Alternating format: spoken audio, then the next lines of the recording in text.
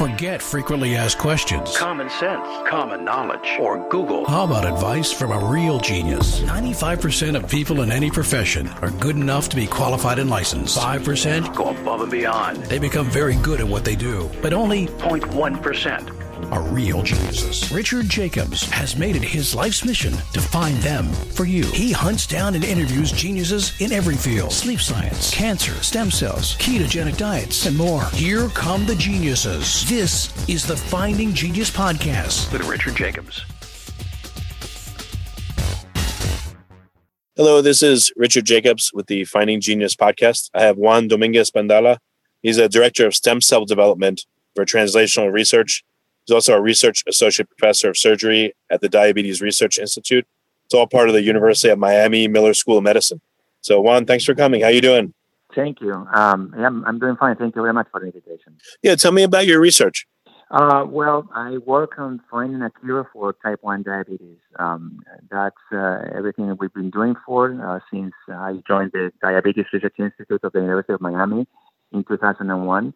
And the reason I'm working on this is a very serious disease, an autoimmune disease, in which what happens is that the immune system of the body thinks that the beta cells that make cancer in the pancreas are foreign, so it kills them. And this happens usually early in life, and that's why it's also called juvenile diabetes. And it's a much more severe condition than type 2 diabetes, because these patients, unlike what happens with type 2 diabetes patients, they need insulin to survive. Even though it's also less frequent than type 2 diabetes, we still have between 2 and 3 million patients just in the U.S. alone. So it's a very serious and widespread disease. So the problem is that for type 2 diabetes, there's medication that improves the ability of insulin to do its job. The problem with type 1 diabetes is that you don't have any cells that make insulin, and therefore you rely on insulin to survive. And that's a problem in the short and the long term. Simply because the body cannot actually mimic what the pancreas does. I mean, the insulin that you take cannot mimic what the pancreas does very accurately. And in the long term, it brings about many complications that include blindness, amputations, kidney failure, and many other things. So it's a very serious disease to live with. So in regards to the pancreatic beta cells, what are you working on? Well, everything that we are doing at the DRI, the Diabetes Research Institute, is looking for a cure. And a cure has to come from two different aspects. First of all, since this is an autoimmune disease, you have to do the immune modulation to stop autoimmunity, which is the underlying cause of the disease. So over the past 20 years, I would say that we've made tremendous progress at understanding how autoimmune diabetes develops. And now we have a very good idea of the branches of the immune system that are involved in attack, and the ones that we need to suppress and the ones that we actually need to boost in order to restore the balance that usually a healthy person has. So this fine-tuning of the immune system is at the core of many new therapies that we are working on and trying to develop, and we have a couple recently approved by the FDA clinical trials that are hopefully going to start very soon. So that's the main thing that we have to do at this point, is to stop immunity from happening. And we think that we have a very good idea of how to do that. But at the end of the day, even if you do that, you also need to replace the beta cells that have been lost. And in that regard, actually, our center has been a pioneer in what we call islet transplantation. And this is a procedure by which we can extract the beta cells that make insulin from a donor and then transplant them into a patient. So every time we get an organ, we process the organ and we extract the cells that make insulin. And these cells are clustered in small aggregates that we call islets, and that's why we call this islet transplantation. So we can put these islets into patients, and they no longer require insulin in many cases. And it works wonderfully. I mean, it has changed the quality of life of patients tremendously. We have patients who have been insulin-free for a decade or longer. But the problem is that, first, these patients need immune suppression because otherwise the islets would be rejected. And suppressing the immune system is never a good thing. I mean, you have an immune system for a reason, to keep at bay infection and cancer. And what you want to do is to immune modulate the immune system, as I mentioned before, and not just bring it down. But the other problem, and this is the more pressing one, is that in addition to having to use immune suppression, the problem is that we only have a handful of organs for islet transplantation every year.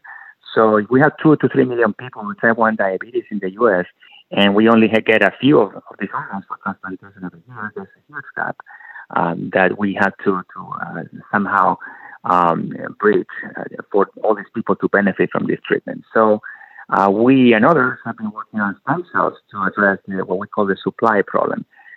Some stem cells have the ability to multiply almost in an unlimited manner. So if you start with 1 million, the following day you have 2 million, and then 4 million, and 8. They grow exponentially. And we can grow billions of them in a matter of days. So once they've grown to the point that you have enough to transplant a patient, you try to coax them to educate them to become insulin-producing cells. And there are already clinical trials going on that are looking at human embryonic stem cells, for instance, for type 1 diabetes. And these clinical trials, the cells that we are transplanting, we put them inside a small device, which is the size of a credit card. And that device is designed to protect them against the attack of the immune system. Now, the first round of clinical trials that were conducted in California were not successful, but there's a pipeline. And we are confident that if this one didn't work, the next one will, or the next after that will. So that's what we are working on, the cell supply aspect. In my lab, in particular, we've been working on something that is a bit different, but it's also aimed at the same goal, which is to get new beta cells in there. And we call it regeneration. So what we have discovered is that the pancreas contains a population of stem cells inside the pancreas with the ability to give rise to new islets. But these cells are like dormant. They need to be awakened in patients. And what we have found is we have found a drug that is actually a natural protein that is in your blood and mind that is actually approved for other conditions by the FDA. And this drug can do just that, can reawaken these cells, and they will grow inside the body and give rise to new beta cells.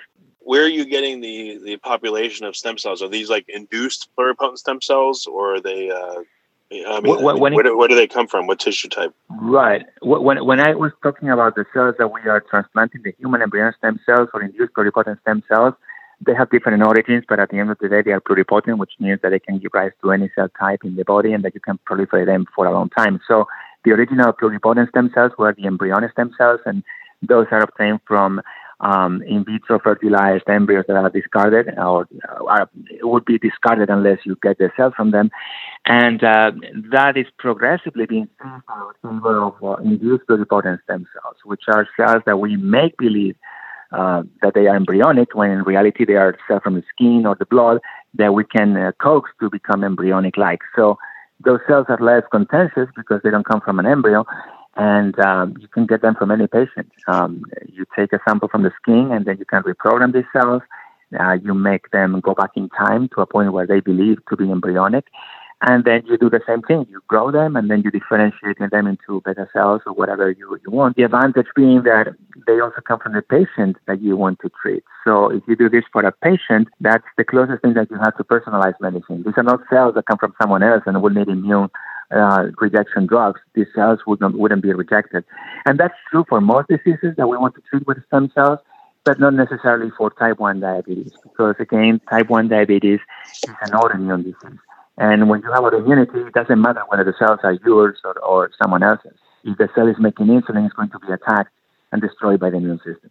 Even if it's a person's own cells? I mean, do people have a small amount of stem cells that differentiate into beta cells naturally, or what does it look like?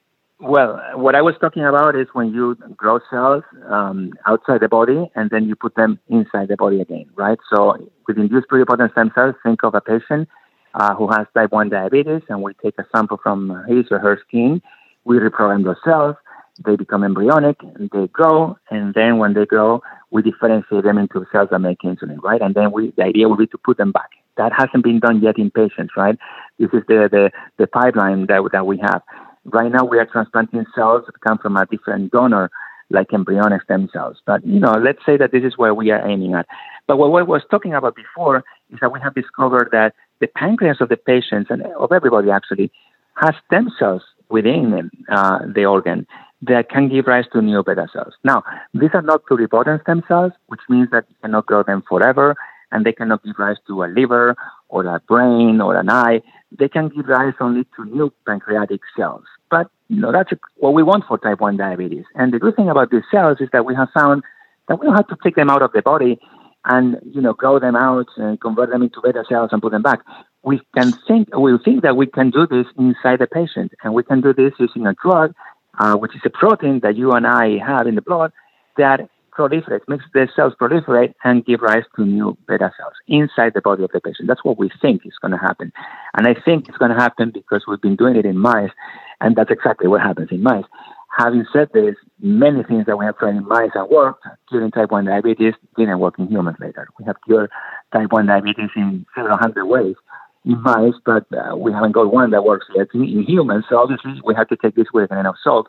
But the good thing is that these cells that we have identified, we didn't identify them in the mouse. We identified them in human tissues. We got them from human cadaveric donors that, we got the cells from the pancreas, and we were able to pinpoint exactly the cells that we can stimulate to give rise to new beta cells. And we can see this happening before our very eyes in the lab. We can see how when you expose the tissues of the patient or the donor to BMP7, which is the name of the molecule that we are talking about, new islets start to grow. They pop up before your very eyes. So that's something that we are very encouraged to take to the clinic as soon as we can. So you're able to get the cells to differentiate and then produce insulin, but you still have the problem of rejection. Are there different degrees of rejection depending on the source of the cells? That's a very good question. So obviously when you get cells that come from a different source, if you have another donor, there's a degree which is the strongest degree of rejection, which is allo rejection. That comes, from a different donor. Therefore, you have to take drugs to prevent immune rejection. But then there's autoimmunity, and that's more subtle, but it's also more pervasive, and it's chronic. So what happens is that you asked me before, even if the cells come from the same patient, if they would be rejected. And unfortunately, we think that's precisely the case.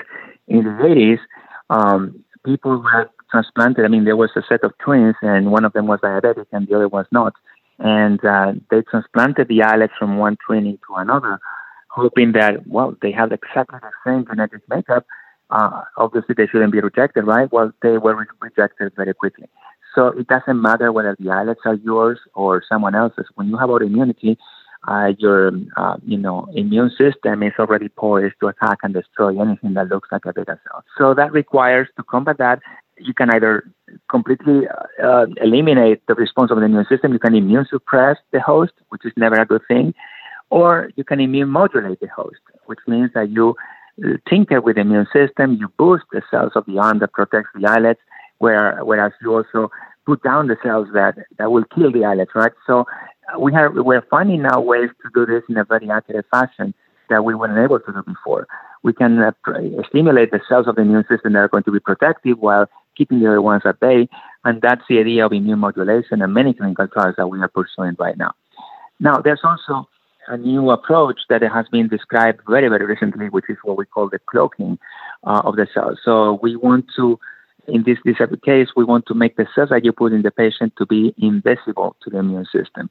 And you can achieve that by using some, molecular fireworks that we can, discover. And basically the immune system will think that the cells that you're putting are cells, when in reality they aren't. The problem with this is that if you're going to put something that comes from an embryonic stem cell or a pluripotent stem cell, it's never a good idea for the cells to be completely invisible to the immune system.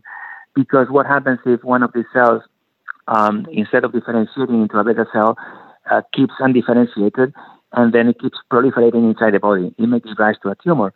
Now, the tumors that occur as a result of this are called teratomas. They are not malignant tumors. They grow in place. But still, they are tumors, right?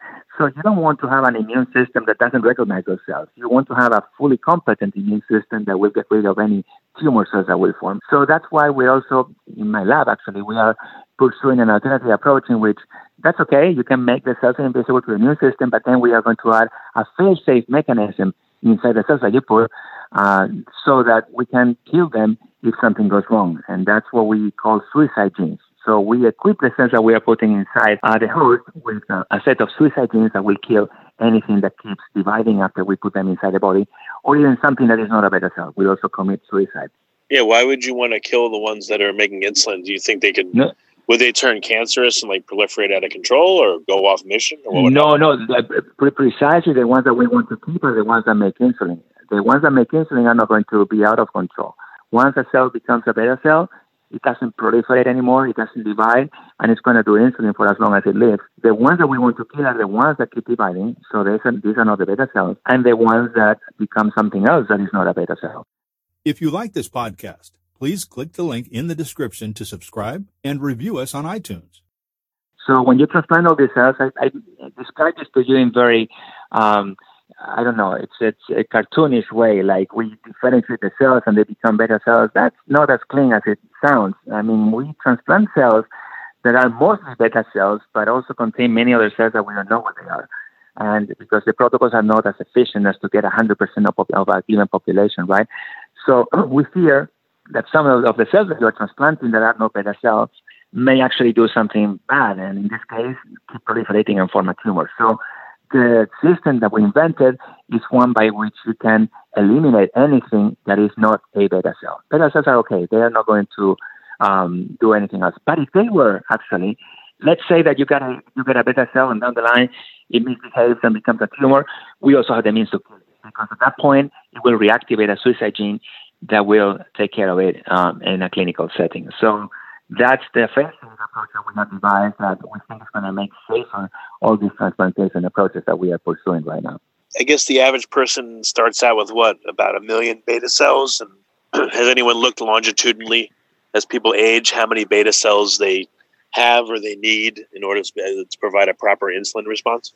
Well, that's a good question. I mean, nobody knows exactly how many beta cells we start with.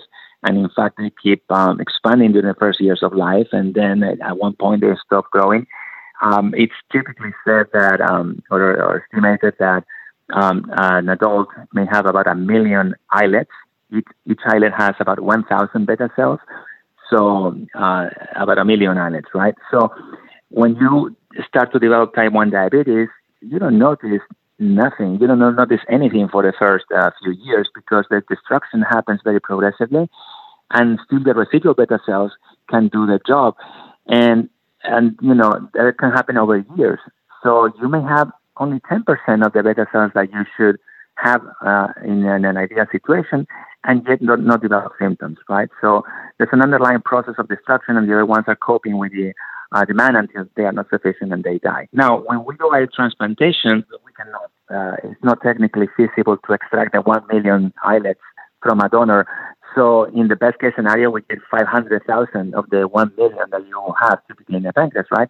And when we transplant them into the patient, about 80% may die within minutes because of processes that involve, clotting and other things. So in many of these patients that we transplant and where we see reversal of diabetes, they may get only about 10% of functioning beta cells versus what they should have, yet they do their job, right?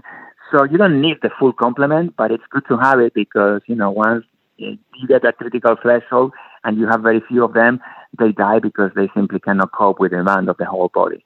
So I hope that answers your question. Do we know, again, how many cells are needed in order to provide an adequate insulin response? Well, what we know is that when we do islet transplantation, 10% of the normal complement of islet cells that we have in our body is typically enough, at least for a while.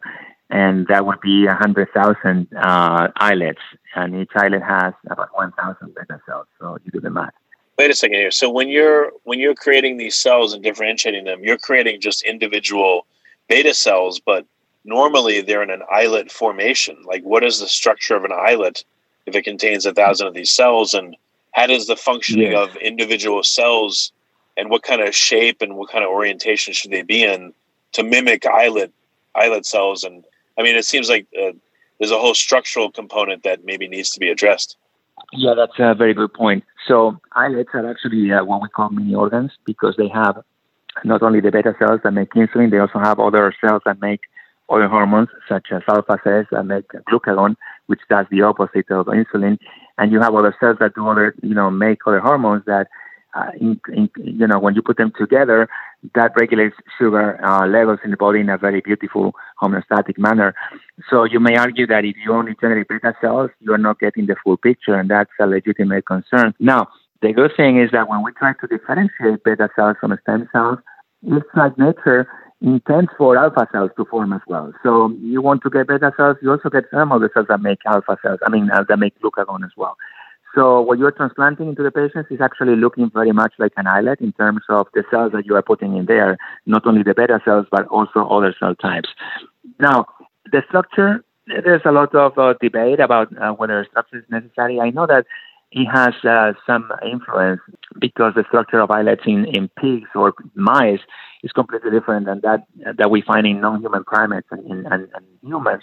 So we think that the way that these cells are arranged within the islet may have some influence in the way that they operate. However, we don't have the degree of the exquisite organization that we have in a typical islet when we transplant these other cells that we differentiate from stem cells. Yet they seem to do their work to a relative extent. I mean, we don't get 100% function, but if we get 80%, that's good enough. And obviously, with the stem cells, the advantage is that you're not limited by the amount of cells that you are going to transplant. You can grow them for as long as you want, and once you have enough, or plenty, or 10 times more than you need, you can go ahead and differentiate them and put them into the body. But going back to the original question, yeah, you do generate other cells that are necessary, even if you don't want them. Nature has it for you to get them, and the structure may not be completely necessary, but I've read works that are actually looking into this in more detail. They are in fact analyzing the ultrastructure of islets from many different donors and trying to get a pattern that you may be able to replicate and mimic when it comes to designing these islets that you can generate from stem cells.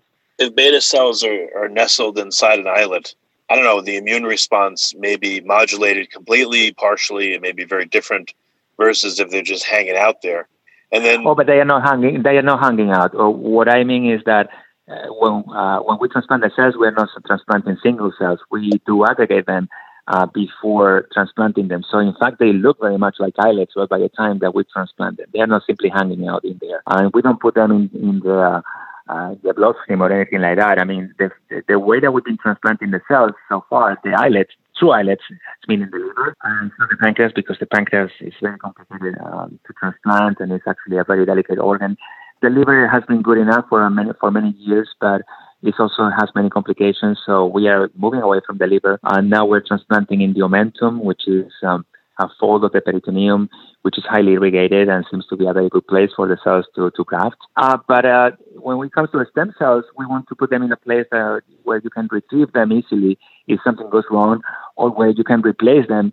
And we're looking at the subcutaneous space, so transplanting them under the skin. But we don't transplant the cells free floating. I mean, we transplant what looks and feels like real islets, right? So, and again, sometimes it's not a matter of us aggregating them willfully. I mean, this happens naturally. When you differentiate the cells, they have it in themselves to rearrange in ways that resemble islets. So what you're transplanting is what, basically they are doing themselves, this reaggregation into an islet-like structure. What is an islet composed of? It's not just beta cells, right? Aren't there other cell types that are in the mix? No. Islets have four different types of these four types of hormones. You have cells that make insulin, the beta cells. You have cells that make glucagon, which are the alpha cells, and then you have pancreatic polypeptide cells, and you have other cells that make other types of hormones. And the most abundant ones are the alpha and the beta cells. But you also get other things like, of course, endothelial cells that make the blood vessels. You also have neural cells in there. You have also supporting cells like fibroblasts and others. So it's like quite, in a way, that's why we call it a mini organ, because they are complex. And there are people who have found that if you transplant the cells, not just the beta and the alpha cells, but if you put them together with other cell types that may help support them, like mesenchymal stem cells or even blood vessels, endothelial stem cells, they do much better. They function much better. Yeah, within the islet, there's probably cell-to-cell signaling and coordination. Even though they have different jobs, I mean, there's probably some signaling. Why would they be clustered? Of course, there is. They speak to each other. They regulate one another, and that's why you want to have these islets to recapitulate as accurately as possible what happens in nature, which is not always possible. But I guess that the main theme here that we are observing is that even though it's not perfect, it may work well enough. If you transplant enough cells, let's say that these cells are not perfect and they are only 60% of what a real islet would do. But still, if you put more cells, then you get the same function at the end of the day. So, there's two ways of approaching this. One is the brute force approach, put more cells to get the function that you need. And the other is to actually mimic it so that it looks exactly like a real islet and you need only as many as you need. to transplant. Well, all right. 1 second here. So when in someone with type 1, what is destroyed? Is the entire islet destroyed, or just the beta cells within the islet destroyed? No, it's mostly the beta cells. This is very selective for beta cells. However, the attack of the immune system to the islet is very drastic, and you have a lot of infiltration, which is the invasion of the immune cells, the T cells that are killing the beta cells, and there's a lot of inflammation going on. So that region, I mean, even though you are killing only the islets, there's a lot of bystander casualties as well. So when the immune system does its job, at the end of the day, you end up with a cell of what used to be an islet. Sure, you may have some glucagon expressing cells in there and a few other cells, but there has been a lot of damage in civilian targets as well, if you will. Well, the reason why I ask you is if you reconstruct all the cell types and not just beta cells, where they turn into all these cell types, and let's say, like you said, one of them produces glucagon, if you make enough of them and you implant them into somebody, what if they still have substantial glucagon production ability? And now with these new cells, they can produce too much of it. And it's kind of out of balance with, yes, now they can produce insulin, which is wonderful, but maybe now, again, there's just too many cells that can produce glucagon, so it throws that out of whack. That's a very interesting question, but fortunately, it seems that what we learned after many years of studying the islets is that they regulate in an exquisite manner. So they produce only as much of the hormone as it is necessary. So going back to your scenario, when you have more glucagon cells than you should, they're going to produce on a per cell basis less glucagon than they would otherwise. So, and they're sensing continuously the levels of sugar in the blood. They are sensing that, and they are making only as much as needed. And that's, in fact, the main problem that we have with all the technological advances to treat type 1 diabetes when it comes to the pumps, the sensors and everything. We cannot mimic with a pump the regulation that we have in nature, where you only produce as much as of these hormones as you need. With a pump, you're always producing the same amount of insulin, and that's not what the body necessarily requires, right? And now we have sensors that are trying to talk to the pump and tell the pump how much insulin it has to produce, but the body does this naturally. So going back to your question, if you put a lot of insulin in a person, you can kill the person. But if you put a lot of beta cells, you're not going to kill that person necessarily, because the beta cells are going to produce less insulin on a per cell basis. Well, so what happens in someone with type 1 diabetes? Like, it sounds like the beta cells are preferentially killed, but that would still leave an abundance of glucagon producing and other peptide producing cells. And so do they get down regulated because now there's not the balance of insulin to regulate their expression? Like, has that been even looked at? Yeah, I mean, it's difficult to look at this in patients, obviously, because there's no way that we can analyze what's going on. Even though you still have glucagon positive cells, there has been a lot of damage, and they don't easily come back to life, if you will. So what we've noticed is that many patients, after many years of having type 1 diabetes, they lose their ability to sense low sugar levels. That's what we call hypoglycemia unawareness. So that's what happens when you are driving and you don't feel that your sugar levels are going low, and suddenly you pass out and you have an accident, right? So the good thing when you still have some alpha cells is that you have this awareness of your sugar levels going low. And that is lost, after many years of the disease, many times. And what the good thing about islet transplantation is when we transplant islets, you're transplanting not only the beta cells, but also lots of alpha cells. And what happens in these patients is that, obviously, when you transplant the islets, you get back to normal. You don't need insulin. But sometimes, because you transplant very few islets, the patients end up not having enough cells to make insulin, and eventually all the beta cells die as well, and they have to go back to receiving insulin. However, even in those cases, because of the beta cells that you the alpha cells that you transplanted, these patients recover the hypoglycemia awareness. So they can feel again that the sugar levels are going low, and they can act upon that, right? So, yes, the alpha cells are responsible for you to be aware of that sugar levels going low, and you tend to lose that simply because, the damage has been very, very strong when you have the autoimmune attack. And then eventually you also lose a lot of these alpha cells. But you can recover that to a significant extent when you get an islet transplantation because of the alpha cells that you're putting as well in there. Okay. Interesting. Well, I guess you covered a lot of the questions already. You said you used to put them in the liver capsule, but that was problematic. And now you're putting them in part of the peritoneum that's has a lot of blood supply, and that may work better, et cetera. So that's good. Right. The liver is actually not in the capsule of the liver. We put them in the portal vein. So we put a catheter in the portal vein, and the islets fall there. They lodge eventually in a smaller blood vessels.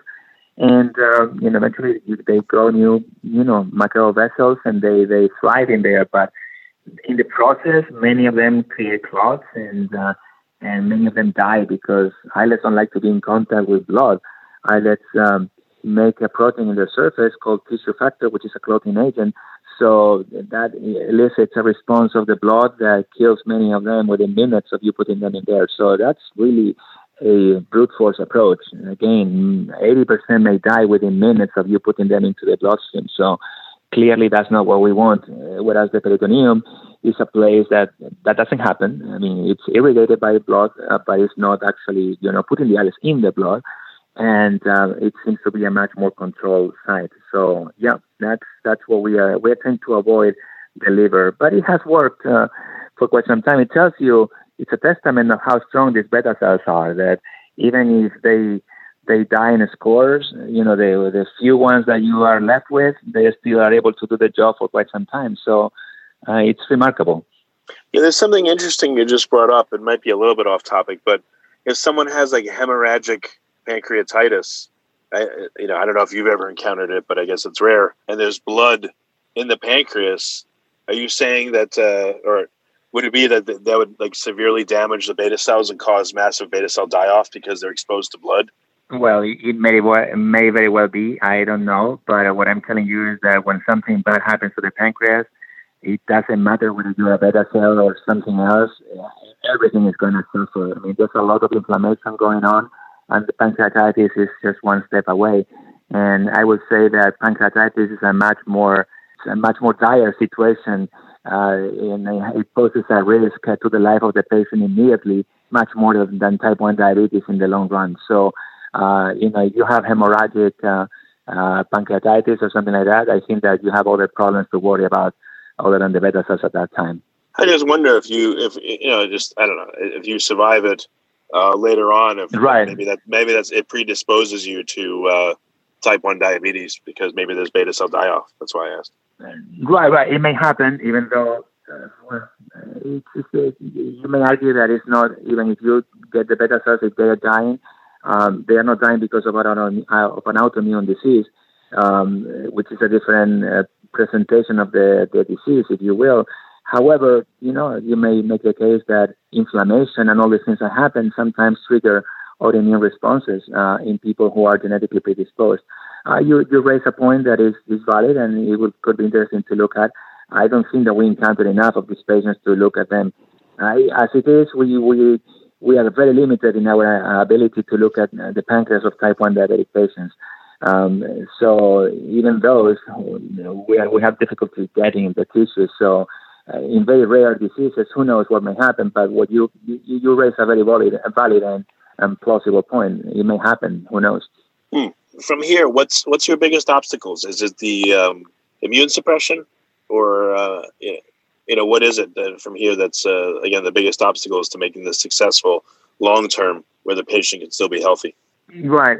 So all these transplantation approaches that I mentioned to you, they are now looking at the possibility of transplanting the cells inside what they call an immune isolation device, and that's designed to prevent the attack of the immune system. So that's not a cure. You're not doing anything about the immune system. You're simply applying a physical barrier between the beta cells and the immune system. And I don't think that the state of the art has gotten to a point where you can say that this is going to work forever. I think that the prevailing view is one where you may get these cells that are protected to survive for a few months, but then you have the ability to go back to the clinic and get another transplant, because it is under the skin. It's not like you have to, do something very major or anything. You simply get another supplement of beta cells that come from stem cells every 6 months. And if you don't have to worry about pricking your fingers or injecting insulin for 6 months, that's a much better situation than what patients have right now. And that's not a cure, obviously. What we want to achieve at the Diabetes Research Institute is a cure, something that you do once and that's it. And for that, there's no other way around it than to stop autoimmunity. So you have to stop the immune attack from happening. And that's why we are looking at a combination therapy where we stop autoimmunity by modifying or modulating the immune system, restoring the natural balance of the immune system. And that's easier said than done, obviously, because at the end of the day, it's not only a matter of autoimmunity, it's also cancer. Most of the diseases that we can think of, that's an imbalance of the immune system, right? So you have the yin and yang of autoimmunity and cancer. And in both cases, what you want to do is to modulate the immune system to restore the natural balance. So that in one case, you kill the cells that are growing in a manner that they shouldn't. And in the other, you preserve the cells that shouldn't be killed.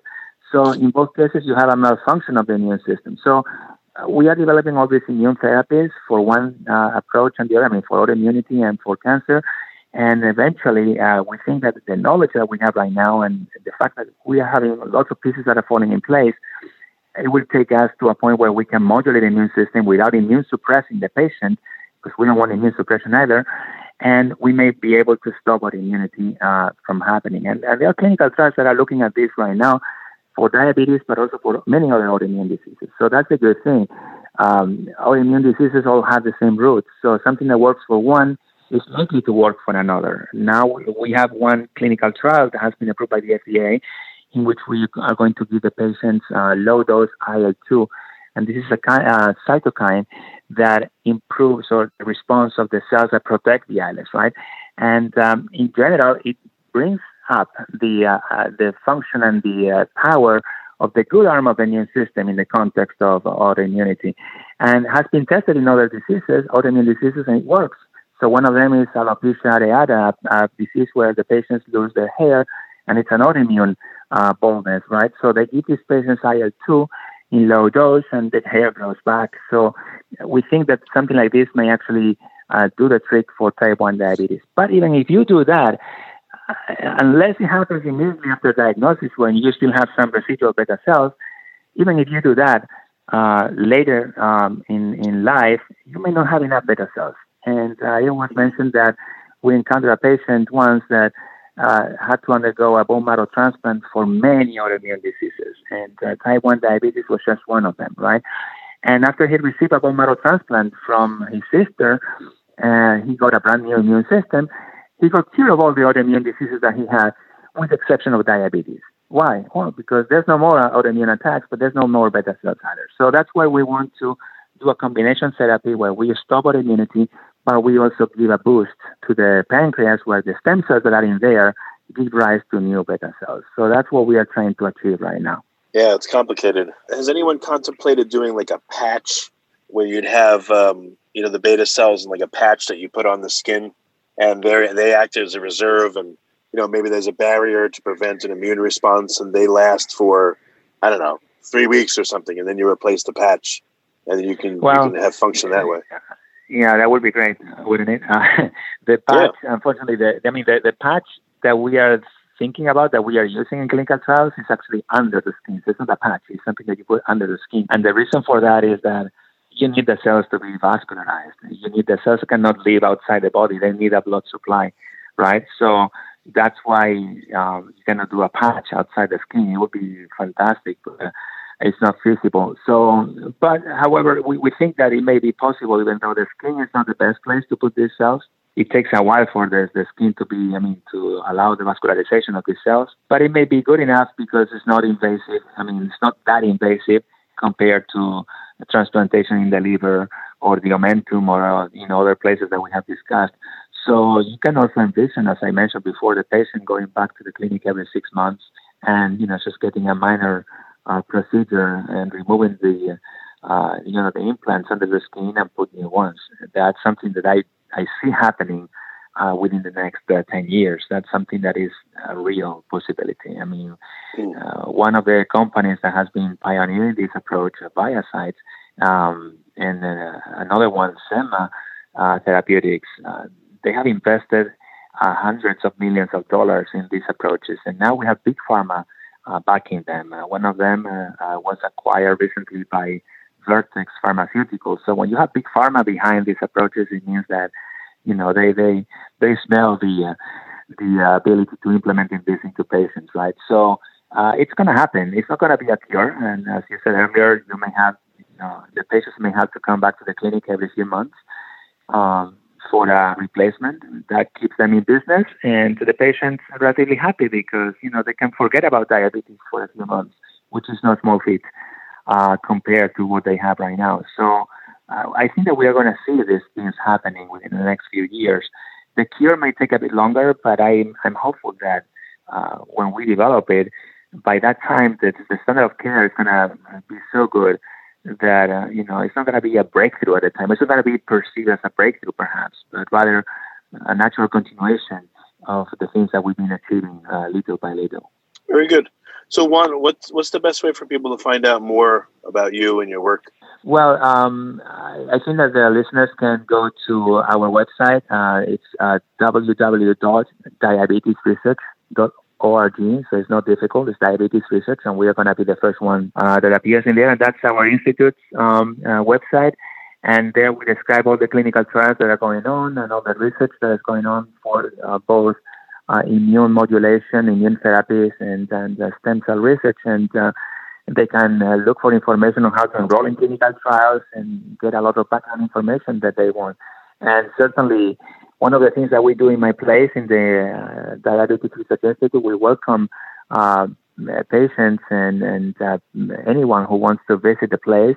The foundation arranges tours for them, and we stop everything that we are doing when we have a tour, and we show them around in the lab. And it's really nice because actually we see lots of patients, mostly children, unfortunately, but they get to see the cells that we are growing, and it's good for them because and the parents, because they get hope from what we do. It's also good for us because we always, it's good for us to put a face on the disease because everything that we do has a higher meaning after that. So we encourage you to come here to Miami anytime that you are visiting Miami. Just call the Diabetes Research Institute and they will arrange a tour for you, and we'll be here for you. Very good. Juan, thank you so much for coming on the podcast. I appreciate it. My pleasure. Thank you very much. If you like this podcast, please click the link in the description to subscribe and review us on iTunes. You've been listening to the Finding Genius podcast with Richard Jacobs. If you like what you hear, be sure to review and subscribe to the Finding Genius podcast on iTunes or wherever you listen to podcasts. And want to be smarter than everybody else? Become a premium member at findinggeniuspodcast.com. This podcast is for information only. No advice of any kind is being given. Any action you take or don't take as a result of listening is your sole responsibility. Consult professionals when advice is needed.